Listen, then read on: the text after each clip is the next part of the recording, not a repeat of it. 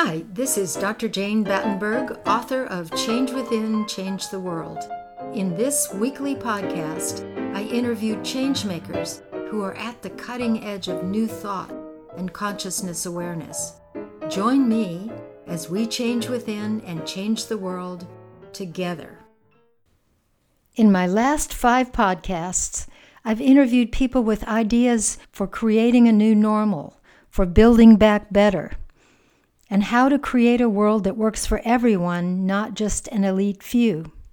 Even though we may eventually get back on track, some things probably won't revert to the old ways.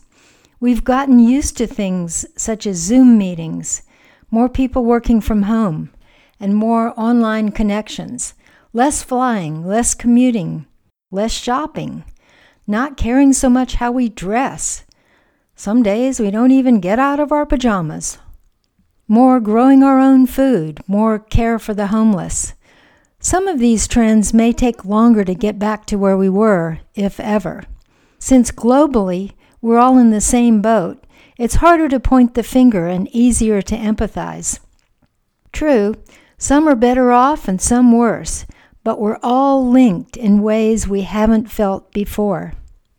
We may have come up to a ceiling of sorts where, like the caterpillar in the cocoon, must die or transform to a butterfly. In Chapter 2 of my book, Change Within, Change the World, I review thoughts from well-known people. Teilhard de Chardin's idea of the noosphere as a global mental network of humanity says we must evolve to an entity of even higher complexity, or become extinct. There's no turning back. The culmination of the 5,125-year Mayan calendar on December 21, 2012, was thought to signal the end of the world. Since it didn't end on that day, some think that it is just taking longer to play out. Or, rather than being an end to humanity, we might be becoming an entirely different species. Rupert Sheldrake's morphogenetic field of thought, to which all humans contribute, suggests we might indeed be participating in creating a new species. Like the caterpillar, evolve to a higher level or perish. In any case, we probably don't want to waste this opportunity to rise above the level at which our world problems were created. As Einstein said, we need a higher level of thinking above where the problems were created to change things. I invite you to listen to my thoughts on this topic as I read Chapter 2 of my book, Change Within, Change the World. Chapter 2. Complexification and the Noosphere, Teilhard de Chardin, Rupert Sheldrake, Jose Argüelles. I next look to Pierre Teilhard de Chardin, 1881 to 1955, philosopher, paleontologist, and Jesuit priest who famously said, "We are not human beings having a spiritual experience, we are spiritual beings having a human experience." He saw humans continuing to complexify until we arrive at a terminal position, which he called the omega point. The omega point is where we organically can't go any further in complexity, and therefore our consciousness is also limited. Psychically can't accept the failure of falling back to an earlier state, yet human yearning is such that cosmically we cannot remain in one place. We must continually strive to move forward. According to Teilhard, we must shift our most fundamental assumptions or perish. It's like the caterpillar in its cocoon that must turn to mush and then transform into a butterfly or die. Our survival requires a quantum leap in consciousness. Teilhard believed that a global network of human beings would evolve to an entity of even higher complexity and consciousness. He said, "Our duty as men and women is to proceed as if limits to our ability did not exist. We are collaborators in creation." Not limiting this concept to humans or even to the external world, he explained as follows. The time has come to realize that an interpretation of the universe, even a positivist one, remains unsatisfying unless it covers the interior as well as the exterior of things, mind as well as matter. The true physics is that which will one day achieve the inclusion of man in his wholeness in a coherent picture of the world. The other concept that Teilhard thought vitally important was the noosphere. He suggested that in an evolutionary unfolding, the Earth was growing a new organ of consciousness. As the Earth's body is the biosphere, the mind is the noosphere. He regarded it literally as the Earth's mental sheath, a highly charged thinking layer that acts as a minefield of collective consciousness. It is there to join us together into a level of unity previously unknown. Our yearning for the whole and for oneness is what compels us to the omega point. Yet it is much more, transcending our humanity and linking us to a quantum reality metaverse of a collective virtual shared space. Again, I refer to his own words so as not to lose the beauty and essence. There is almost a sensual longing for communion with others who have a large vision. The immense fulfillment of the friendship between those engaged in furthering the evolution of consciousness has a quality impossible to describe. Remain true to yourself, but move ever upward toward greater consciousness and greater love. At the summit, you will find yourselves united with all those who from every direction have made the same ascent. For everything that rises must converge. The age of nations has passed. Now, unless we wish to perish, we must shake off our old prejudices and build the earth. The more scientifically I regard the world, the less I can see any biological future for it except in the active consciousness of its unity. The idea of a common field for the Earth's collective consciousness is not new. Carl Jung equated it to synchronicity and a telepathic medium of communication. The theory of the noosphere was intrinsic to Buckminster Fuller's concepts for a whole system design of the Earth as an evolving organism. It is the Earth's internet. One of my favorite examples of this is known as the 100th monkey effect. Rupert Sheldrake, a Cambridge-trained biochemist, physiologist, and prominent public intellectual, proposes that every species has a morphic field of thought to which all its members contribute. When 100 monkeys on one island began washing their sweet potatoes to get the sand off, monkeys on other islands who had never seen this activity spontaneously began to do the same. In short order, monkeys all over the world picked it up. What 100 monkeys started became accessible to all monkeys through this monkey morphic field. Whether legend or fact, this story illustrates the phenomenon of critical mass and morphic field.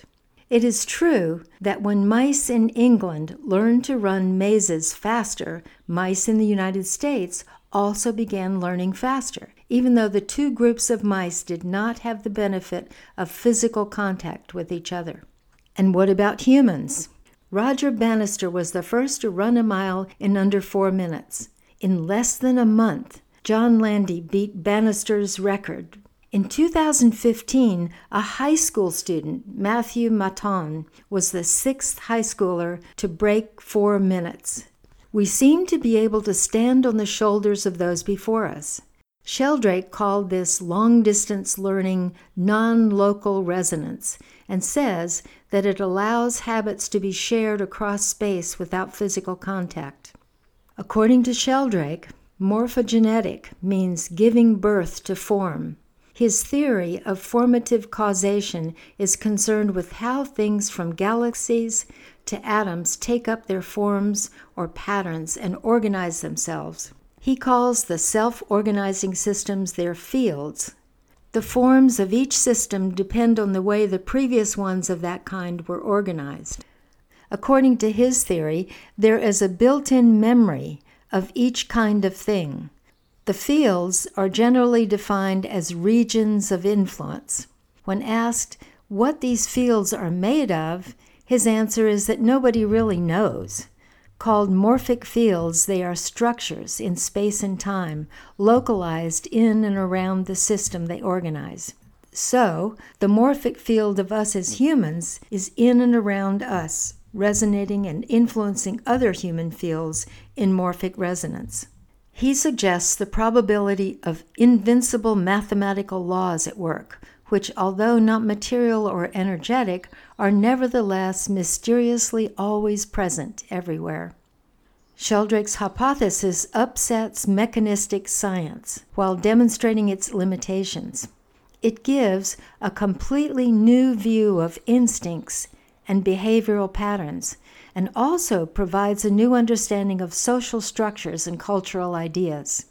Each pattern, organized by a field, a social group, for example, has an inherent collective memory upon which we all draw. It not only organizes the present, but also contains a memory of that particular group in the past through morphic resonance, a memory of previously existing similar social groups. The universe is not in a steady state. There's an ongoing creative principle in nature which is driving things onward. Rupert Sheldrake. The cumulative nature of the evolutionary process, the idea that memory is preserved, means not just that life grows through a random proliferation of new forms, but also that there is a kind of cumulative quality to it all. The most compelling implication in his hypothesis is that nature is not governed by externally fixed laws, but rather by habits that are able to evolve as conditions change. He feels that the natural world in which we live, and indeed the entire cosmos, is alive. It is a vast, constantly evolving organism with developing habits. This is contrary to the mechanistic idea that nature is a fixed machine, governed by fixed laws. His work provides insights into how new patterns of activity can spread far more quickly than would have been thought possible under standard mechanistic theories, asserting that if many people start doing, thinking, or practicing something, it will make it easier for others to do the same. Here is an example of non-local resonance, in this case, the swift spreading of an idea worldwide. The ancient Maya used a long count calendar in which 13 Baktun, or 5,125 years, came to an end on December 21st, 2012. Jose Argüelles unraveled the Mayan calendar matrix and found two significant dates. The first, August 1987, came to be known as the harmonic convergence. It was a key time for us to access the noosphere for planetary peace. In August 1987, millions of people worldwide joined in a globally synchronized non-local meditation and prayer at key sacred sites to send a world vision for a peaceful future. Shortly after, strange, unpredicted events occurred, such as the fall of the Berlin Wall and the unraveling of the Soviet Union. Could the morphic resonance of humans have been affected by the global synchronized thought of the harmonic convergence? The second date of importance was the culmination of the Mayan calendar on December 21st, 2012, and there were many interpretations of what was going to happen, including the end of the world. Since the world did not end, I like the interpretation of Ricardo Cajas, president of the Colectivo de Organizaciones Indígenas de Guatemala, who said the date did not represent an end of humanity, but initiated a new calendar involving changes in human consciousness. Argüelles posited that after the end of the 13 Baktuns, humans might become a totally different species. Ever since then, I have been watching to see what would happen. If we can collectively shift the world by inner meditation and change work, if we can contribute to the noosphere, or the human morphic field, there is hope. There are possibilities for action. Joining with others in this collective thought field could make a difference. So you don't miss any of our shows, make sure you subscribe to podcast.changewithin.com or click the subscribe button below. Until next time, this is your host, Dr. Jane Battenberg.